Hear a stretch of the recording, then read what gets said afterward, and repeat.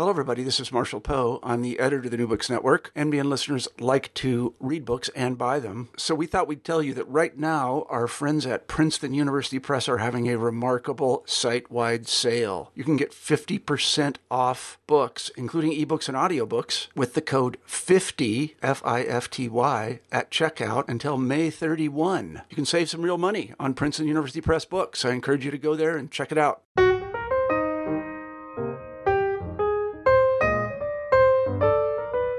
Hello, everyone, and welcome back to New Books in Biography. I'm Mark Klobus, your host for the channel. Today I'm talking with Joyce Salisbury about her biography of the 5th century Roman Empress Galla Placidia, entitled Rome's Christian Empress. Joyce, welcome to the show. Thanks. Glad to be here. We're glad to have you here. I wonder if you could start us off by telling us something about yourself. Well, I'm a retired professor from the University of Wisconsin in Green Bay. I'm a professor of history and of religious studies. I've specialized in early Christianity and the late antique and early medieval. So I've written a bunch of books on that subject, and it's what I do for fun. What led you to write a biography of Galla Placidia? Well, I'm interested in biography in a particular way. I'm less interested in sort of the arc of a biography of a person's life, you know? I'm really interested in seeing their context. Sometimes we're shaped by what goes on around us, and sometimes in weird ways, our presence shapes larger forces. So in this biography and in others I've written, you'll see I weave in a lot of information. Just to give you one quick example, to give you an idea, Placidia's brother, the emperor, passed a law banning Romans from wearing trousers. Okay, that, seems a little odd, but not when you notice that she ran off with a barbarian wearing trousers. So you could see that things are linked in this web of history, and I like tracing all of these threads.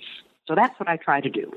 I liked it a lot because I felt that what you did by doing that was you helped to underscore, among other things, her significance as a figure, which is something that not necessarily every biography does. Sometimes you study a life in isolation and you miss the degree to which it impacted the times in which the person lived. And I felt that by doing that, that really came out, the degree to which she was involved in these events, and also how these events helped to illustrate aspects of her life that we oftentimes miss.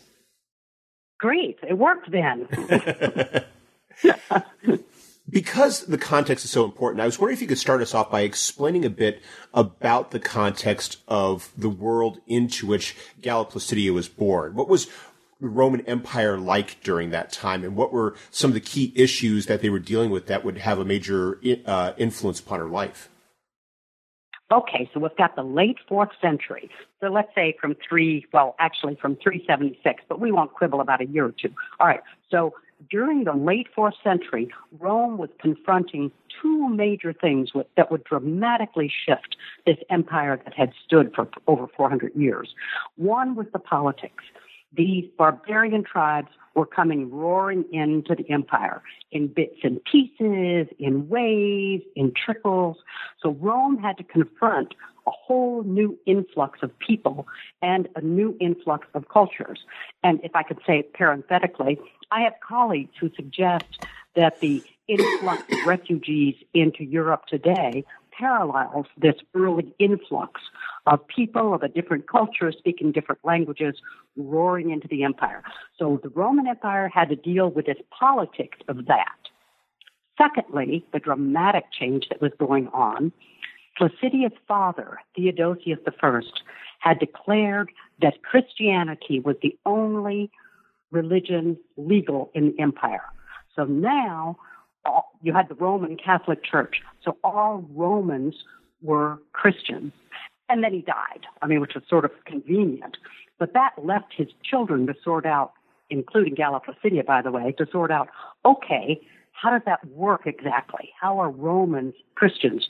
So you see this intersection between the politics of barbarians and the politics of religion conspiring to change the empire from what it had been before.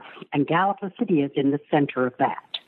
And as Is that enough context, or you want some more? Well, I was going to also mention that that's also complicated by the fact that in some ways we're beginning to talk not about one empire but about two. I was wondering if you explain that structure, because as you describe in your book, that also plays a role in her life. The fact that you're talking about a Western Roman Empire and an Eastern Roman Empire as well. Yes, perfect. So Theodosius had 3 children, as we'll see: 2 sons, Arcadius and Honorius. And Theodosius thought both sons deserved to be emperors. So for convenience, he divided the empire administratively into the east and the west. It had been done before, and he continued it.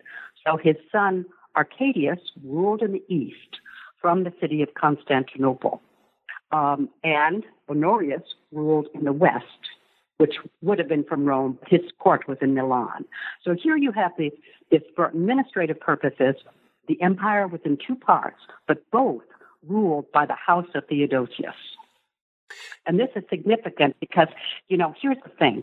Once Theodosius declared the empire Christian, he and others around him said God was on the side of the house of Theodosius. So now the ruler of the empire shifts from being, the guy with the strongest arm or the strongest army, to being the one with the blood of Theodosius in his veins, or her veins, as we will see, because God's on their side. As you explained, though, in the book, and as I think you'll illustrate when we're going over her history, that doesn't necessarily prove to be enough, that you still need to have a nice strong army and an ability to command their loyalty in order, if you're going to remain in power. Yes, and you need a strong general. I mean, both these sons of Theodosius were useless.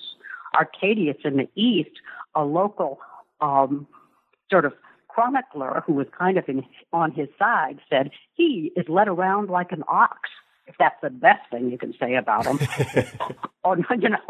Honorius in the west was just as bad. He hung out with his eunuchs in the court.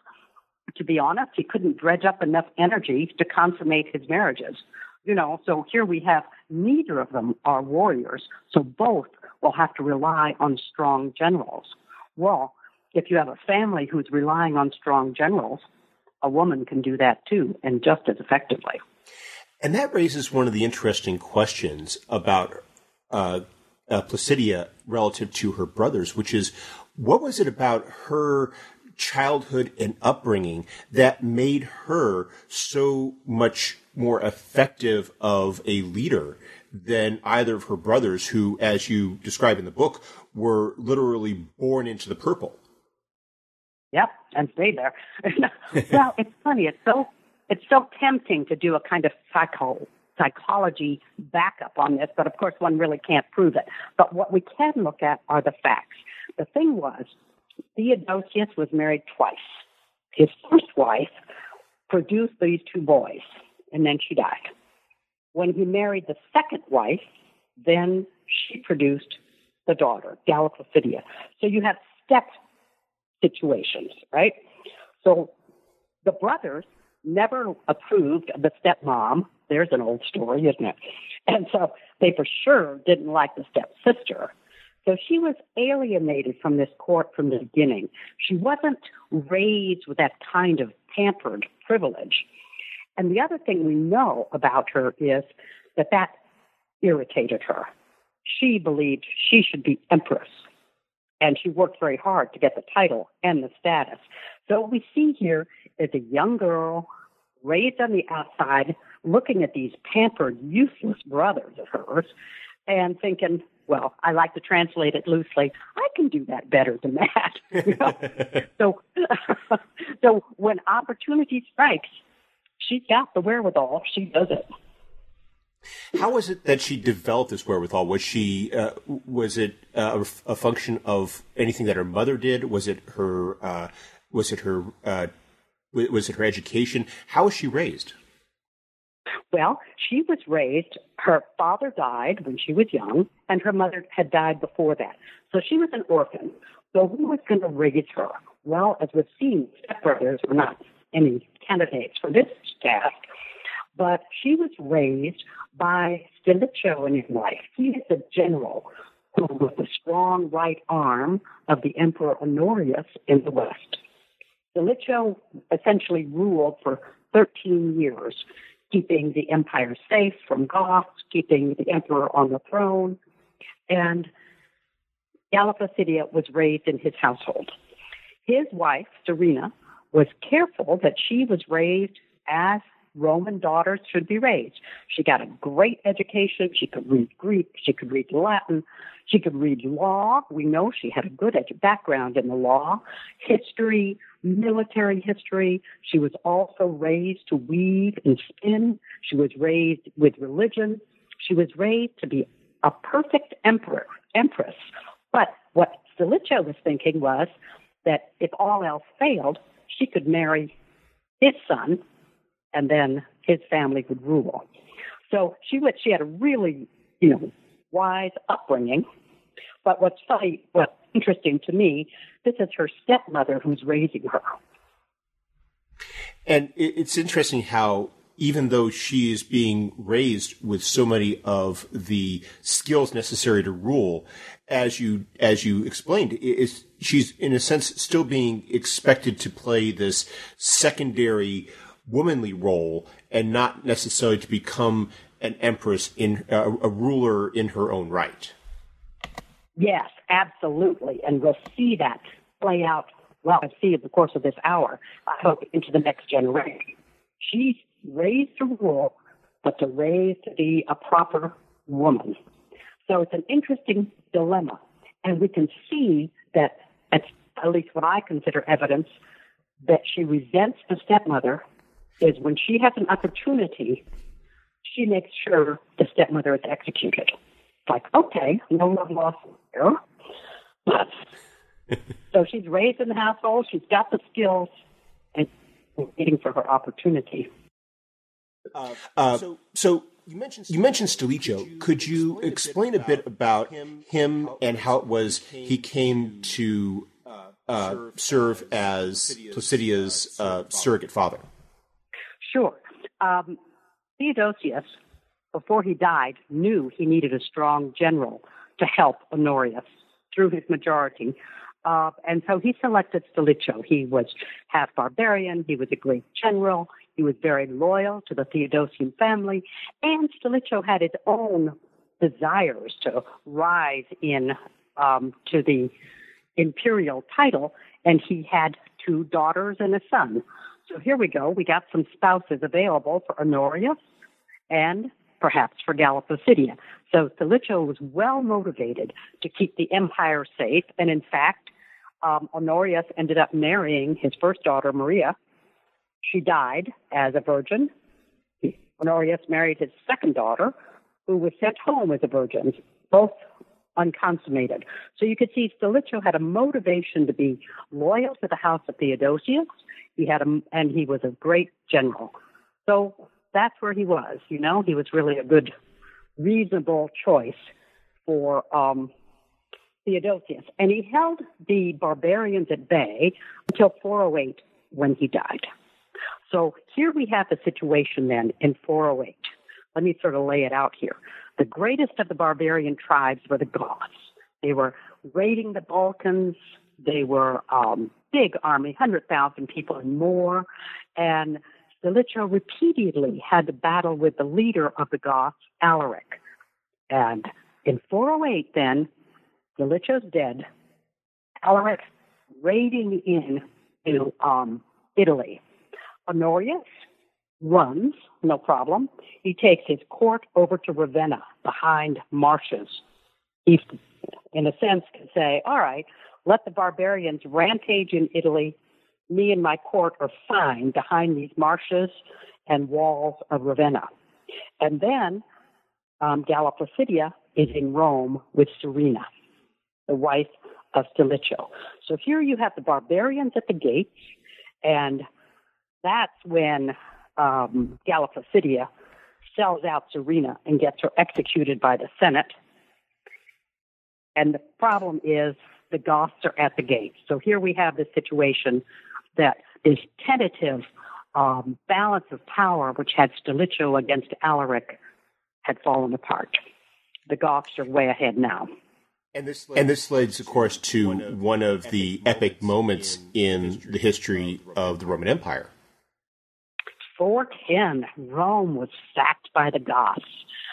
It's held up as this horrible event. Probably wasn't as horrible as the subsequent raiding was, because Alaric was outside. There was hunger in Rome. There was famine, and Honorius wasn't coming to help. He didn't have the troops. So someone inside Rome opened the gates for him, probably a woman, Proba, who said, and apparently he was negotiated because Alaric told his troops, you get 3 days to sack the city. You got to give your guys time to sack. And yet you have to stay away from the churches. So St. Peter's outside the wall and St. Paul's outside the walls were going to be sanctuaries for Christians, because Alaric too was a Christian, and everybody's a little nervous about having, putting God on somebody's side or not. You want to be a little careful about that. And so it was a plan. 3 days of raiding, leaving the Christians pretty much alone. Portions of the city got burnt, but not the whole city. And they captured Galla Placidia. They found such a prize. I mean, they loaded up their wagons with wealth and everything Rome had, and they thought the sister of the emperor, was the best prize of all, and they expected to get lots of ransom from her. Of course, I'm picturing the correspondence with Honorius, and the emperor says, keep her. I never liked her that much anyway. Take her. But, so, there's always those sibling problems. Oh, I know. You have to be sure you know what you got. But you see here what Honorius knew, but not yet. If you wanted the next person to rule to be from the house of Theodosius, that goes through Placidia's womb, not through Honorius, since he wasn't consummating any marriages. So he hadn't thought it through to think about, hang on, I better get my sister back here. But he'll think about that later. Well, that points to what you talk about in the book about the poor quality of Honorius and Arcadius as emperors, but it also though raises this question, because as you describe, in lieu of their own will and ideas, they tend to be manipulated by or directed by the officials around them. And it's interesting as to, give what you described, the sources probably don't help us here, as to whether or not they picked up on it, or maybe it got into the mill of court politics, and they all figured that maybe they were better done without her, or something like that, perhaps. Well, they really needed her, because maybe he hoped the barbarian would kill her, whatever, But what's also surprising to me is, all right, she's kidnapped. They've raided Rome. Where are they going to go? They wander around sacking places in Italy for literally years. So you have these rampaging 150,000 or more barbarians raiding from Tuscany all the way down to the tip of Italy to Sicily, trying to get to Sicily. They never get there, but they're wandering back and forth. Now here, I want to sort of stop a minute and talk about religion for a minute, okay? If you don't, little small religion digression here, because it's central to this story. Because what you have here is you have many of the Romans who escaped, went down to North Africa, and it seemed like the world had collapsed. They thought God was on the side of Rome. They thought God was on the side of Theodosius. How could they let the city of God be sacked, Can you imagine what kind of crisis of confidence that created? Well, the person they ran into down there was Augustine, the greatest mind theologian in the West. So they had people who went to Augustine and they said, explain to us how God let this happen. And I love that we have I've written on Theodosius, on Augustine a lot. So I'm always interested in his sermons. And he has some early sermons when he says, essentially, God didn't destroy Rome. It just smacked it. Don't get over it. Well, that's not very satisfying when your home's been burnt and you're a refugee. So someone went to Augustine and said, look, could you just really write a book that explains all this? The emperor's daughter, the sister has been kidnapped. Rome has been destroyed. How are we to understand this?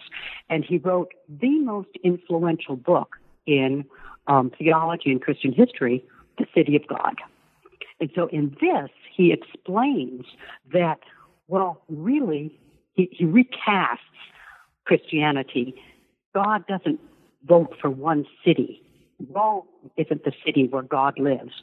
God lives somewhere else. The city of God is in heaven. And the local cities, it's just permeated by, we might say, holiness rays from the city of God. So the city of God isn't Rome. The city of God is the Christians who live within Rome. So Rome wasn't destroyed. The city of God wasn't destroyed. It was only the pagan city. You follow that? It's kind of like a nuanced argument. But what it does, you see, it changes the thing. Mm-hmm. It also makes for an interesting contrast with the sacking that you described, because from what Augustine writes, it seems as though it's this destructive event, the equivalent of, say, a mighty bomb going off, and yet you describe it being much more orderly. So the fact that Augustine writes a book like that, trying to rationalize this event, shows how large it must have loomed for the people of that time to have had Rome sacked, even though, as you described, just 3 days. It didn't seem like that to them at the time, certainly. Right. What was Placidia's life like with the huge Goths? Thing. Yes. Well, and this, I can only kind of vaguely untangle it, but it was very interesting because she's obviously traveling in an ox cart, because that's how all the Goths traveled, this long train of ox carts. And they treated her, according to sources, in accordance with her status. So that means she was well treated. She was put under guard by Alaric's brother-in-law, Athos. And he was, handsome and, as barbarians go, very nice looking and smart, and they hung out together. And according to the sources, in the course of this his guard, they're hanging out as they travel, literally for years. Athos came to appreciate her wisdom, her knowledge of the law, her knowledge of other things. And, did they fall in love? Maybe. I don't know. But they certainly decided to get married.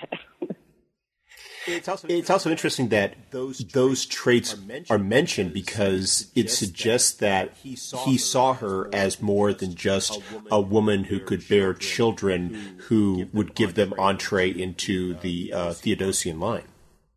Absolutely. And all the sources indicate that anything like that was her idea, that he was looking for a homeland to set up his Goths somewhere. They were looking at the Balkans because that's where Alaric wanted his homeland.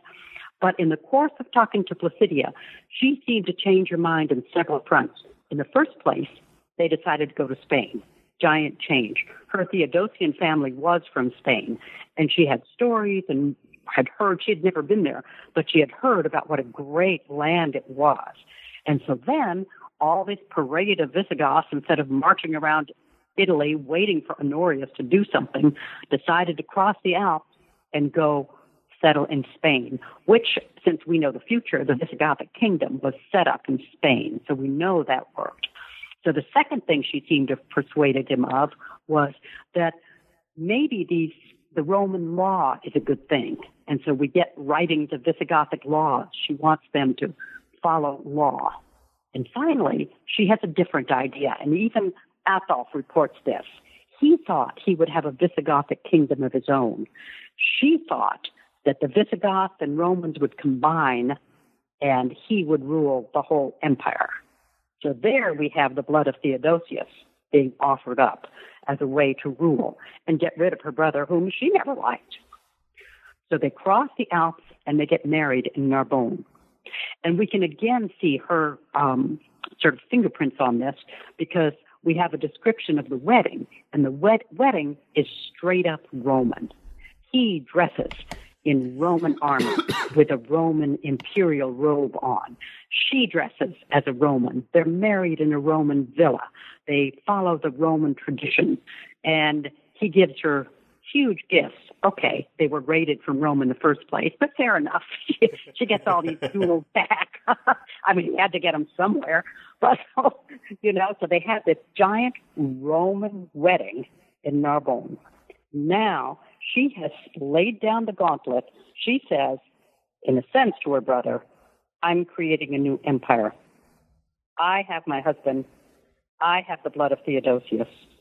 We are going to challenge you. Can you imagine how angry Honorius was? He was beside himself. How far did... Go ahead. Yeah, go ahead. I was going to say, how far did that challenge get before Ataulf died? Not far enough, sadly, I think. Well, and the thing was, Honorius had his new strong right arm, his new general, a man named Constantius III. And Constantius, he had his eye on the imperial throne, and the only way he could get it was to marry Placidia. So here we have him furious that Placidia undercut him and married the barbarian. So they moved on down. Placidia duly got pregnant. They settled in Barcelona. And if you ever go to Barcelona, which I recommend, of course, it's a wonderful city, they have a statue of Ataulf, they have Ataulf Road, and they have a wonderful museum, archaeological museum excavated under the Barrio Gótica, which is the Gothic quarter of Barcelona, and where they lived. And you can see literally the streets where Placidia walked, by the laundry and the wine store from her palace. So they set up shop there in the beautiful walled city of Barcelona. And she had her baby. And she gave the baby the imperial name Theodosius. In case there was any doubt, she gave that child her father's name. He was going to rule. Looked perfectly. So what happened? What happened to the baby? Baby died. The baby grew ill in the summer, didn't even make it to a year old, and the two of them buried the child in a little silver sarcophagus out of town, and we'll come back to that child. She excavates him at the end of her life. She still remembered him fondly. And then, presumably, she and Ataulf were planning to have more children. But Visigoths were violent folks. Ataulf was in the stable tending to his horses, and one of his men stabbed him, and Ataulf died. That was sort of the death of a dream. And essentially, Placidia was sent back to her brother Honorius. But in the course of that, what have we got there? The Visigoths are established as federates of Rome. They're, in a sense, normalized. That to have the Visigothic kingdom, which extended from southern France all the way down to Spain, and then when she went back, delivered back to her brother in Ravenna, she took her Visigothic guard, she took the money, and she was always favored the Visigoths. So suddenly, these people who were barbarians rampaging are now part and parcel of the Roman Empire in a good standing because of Placidia's marriage and her continued support of the Visigoths. So then she gets back to Rome, to Ravenna.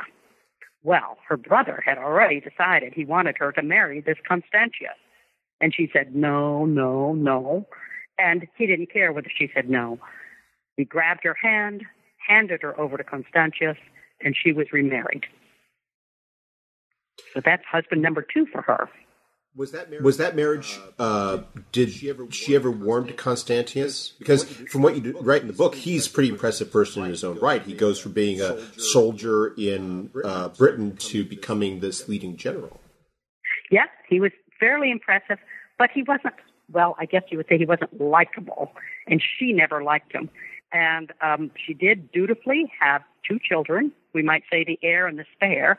Valentinian, her son, and her daughter, Honoria.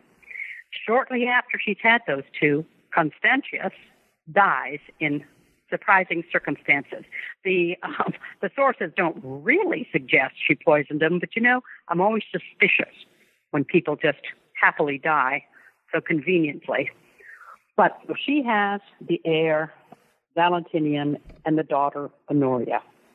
Now, I want to say, let's look back at her childhood for a minute, because this part of the story is, history repeats itself, but never quite the same, Placidia remembered how she hated her brothers, how they resented her, how she wanted to have the title Empress as well. So she wanted to try to make sure that her daughter and son wouldn't have this competition going on in their lives. So she very quickly gave her daughter the title of Empress, Augusta, almost the same time she gave her son the title of Emperor. Her daughter had her own money, her own palace as she was growing up, and her own title. And we'll sort of come back to what happens to her. With women's history, very often you can have all the money and the title, but without power, without some sort of entree into a legitimate, we might say, a job, they're not satisfied. And Honoria wasn't. So we'll see what happens with that. But Placidia became regent on her own. For 20 years, she ruled as her children, almost 20 years, as her children grew up. So she got what she wanted. She ruled in the West, especially once her brother died too, I should mention. So did she become regent because of her brother's inability to produce an offspring, or were there some additional machinations that brought her to that position? Well, as long as her brother didn't produce offspring, so that was part one.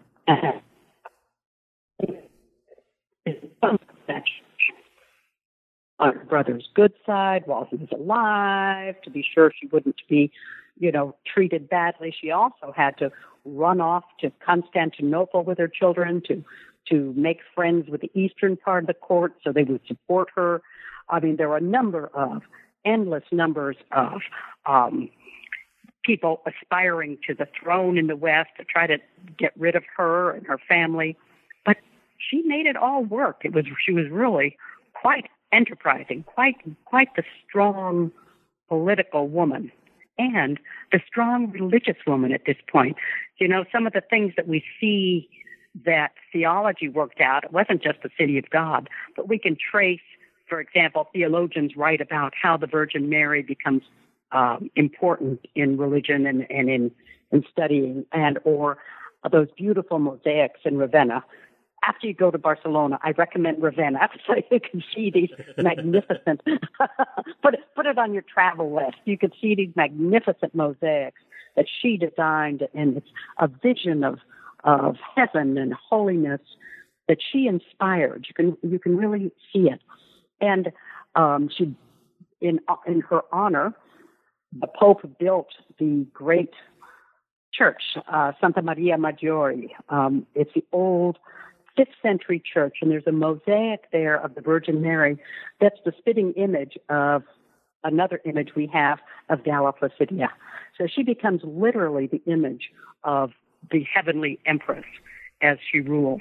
So her hand, what her hand on things influences military policy. She has to juggle various generals, and by the way, now Huns are rolling in as if you don't have things bad enough. The Goths weren't bad enough. You got the next batch, which are Huns coming pressing. She's got to negotiate all of these problems. The Vandals attack North Africa, and at the same time, she has her hand of the West through this late 4th, early 5th century as she guides everything. Quite an amazing accomplishment, I think. What were some of the greatest challenges that she faced in particular? Because you spent some time talking about all the challenges, but there's some that seem to have played a greater role than others in terms of dictating the issues of a regency. Well, one that I particularly like because of the irony of the thing. Well, I don't know if you can like a challenge, but I guess you can. I mentioned the Huns are coming in. All right, so you have Attila the Hun. Everybody's heard of him. He came in raiding, plundering, and by the way, he was called the Scourge of God because they kept having to raise this question, why is God allowing Attila to beat all our armies? And the answer was, well, God is using him to punish us for misbehaving. So there always has to be God's plan in this. But you've heard of Attila the Hun coming raiding. But what most people haven't heard of is Placidia's daughter's role in this. Now, we have these two kids. We have Valentinian, who is now emperor, and you have Honoria, who has the title empress. She's got her own money, she's got her own life, and she's got no power. But she has a great idea. She sends her ring to Attila the Hun and proposes marriage to him. Really, was that a good idea? So here, again, I sort of loosely translate it. Well, Mom had a barbarian. Maybe I can get me one too. So she sends her ring to Attila the Hun. He comes in to claim his bride. Her notion was she would split the Western Empire, and her brother could have Italy, and she would take Gaul with her husband, Attila the Hun. Well, as I said, history repeats itself, but not quite. Attila was no Athos. He was a pagan who had 3 wives already. I'm not sure what she was thinking, but she was thinking that she would use this bit of power. Well, can you imagine how angry her brother was when he discovered that little plot? The only wonder is that he didn't kill her right away. Galla Placidia intervened to keep the daughter alive and have her marry a senator to keep her safe. Well, she was kept safe only until Galla Placidia died, and then suddenly the Honoria disappears from history. But consider this. So you have this notion of a new barbarian coming down. Why didn't he succeed? Well, the famous piece of it is that the Pope confronts the Attila the Hun at Lake Garda and says, God won't let you come any further, go home now. Well, Attila's army was full of sickness, and he had revolts at home, so sure, he had to go back again. He had to leave, and then leaving his bride-to-be, Honoria, in the lurch. Attila left, and by the way, he died. He married a new young bride and died in the bridal bed after having had too much to drink. Is there some irony there? Maybe. I don't know. But certainly one of the challenges Placidia faced was these incoming Goths and the loss of North Africa to the Vandals because and took over. She had to negotiate a marriage to keep the Vandals at bay. But the point is, she did. When Gibbon talked in The Rise and Fall of the Roman Empire, he blamed the fall of the Roman Empire on Placidia and other empresses. No, the empire should have fallen. She held it together, I think you could safely say. But, yeah. It's interesting how she had all the skills to do that her brothers, who were better positioned to do so, never did. And it really is an interesting commentary about sort of the gender roles and gender attitudes, and how on one level, even in spite of them, she could assume this role and play this successful role as a manager of the empire for as long as she did. And I don't know. I'm as a mother and grandmother, I always often wonder, what is it that makes one kid be able to rally and turn out great, and others are perhaps not as well as others might, And you just can't predict, can you? Here you have these emperors who have these pampered sons. You see it repeatedly. Roman emperors produced good-for-nothings. And one of the things that I see repeatedly in looking over women in the past is that if there's a vacuum, sometimes that's when you can get a strong woman to rise and make it on her own. If these brothers were totally competent, she might have been equally competent, but without the opportunity to step up and accomplish something. And then you get something like her daughter, Honoria, who believed she was just as competent as her mom, but picked the wrong barbarian. You know, sometimes people are lucky, and sometimes not so much. I'm also thinking that Honoria's assumption there really speaks to also the fact that, you know, Placidia was such obviously a very visible role model to have done something like that, and to have her daughter say, "Wow, if my mom could do that, then maybe I could do the same thing too." I know. How do we know what model we give our daughters and our sons, for that matter, right? Well, and it even gets worse, actually, because, well, after, I'll jump ahead briefly, after Placidia dies, her son, Valentinian, really screws everything up and dies. Valentinian's wife was so angered, so that's Placidia's daughter-in-law, was so angered at her husband's death that she looked around and she thought, maybe I can find a barbarian who will help me out of this and get even. So she invited the Vandals from North Africa to come up and save her. Well, they really plundered Rome. Our term vandalism and vandals comes from the 455 devastation of Rome by the Vandals, as Placidia's daughter-in-law invited her own barbarian to town. Maybe the moral of the story is don't bet on barbarians. I don't know. Or it could speak to the fact that Placidia's skills were such that she was able to manage barbarians in a way that nobody else following her ever could. I like that moral better. That's much better. Yeah. Well, we've taken up a lot of your time, but before we go, could you tell us what you're working on now? Oh, I'd be delighted to. I've just completed a great courses on the history of Spain, which is why Barcelona's on my mind. And they have just contracted me to do 36 women, ancient women from the year 1 to the year 1400.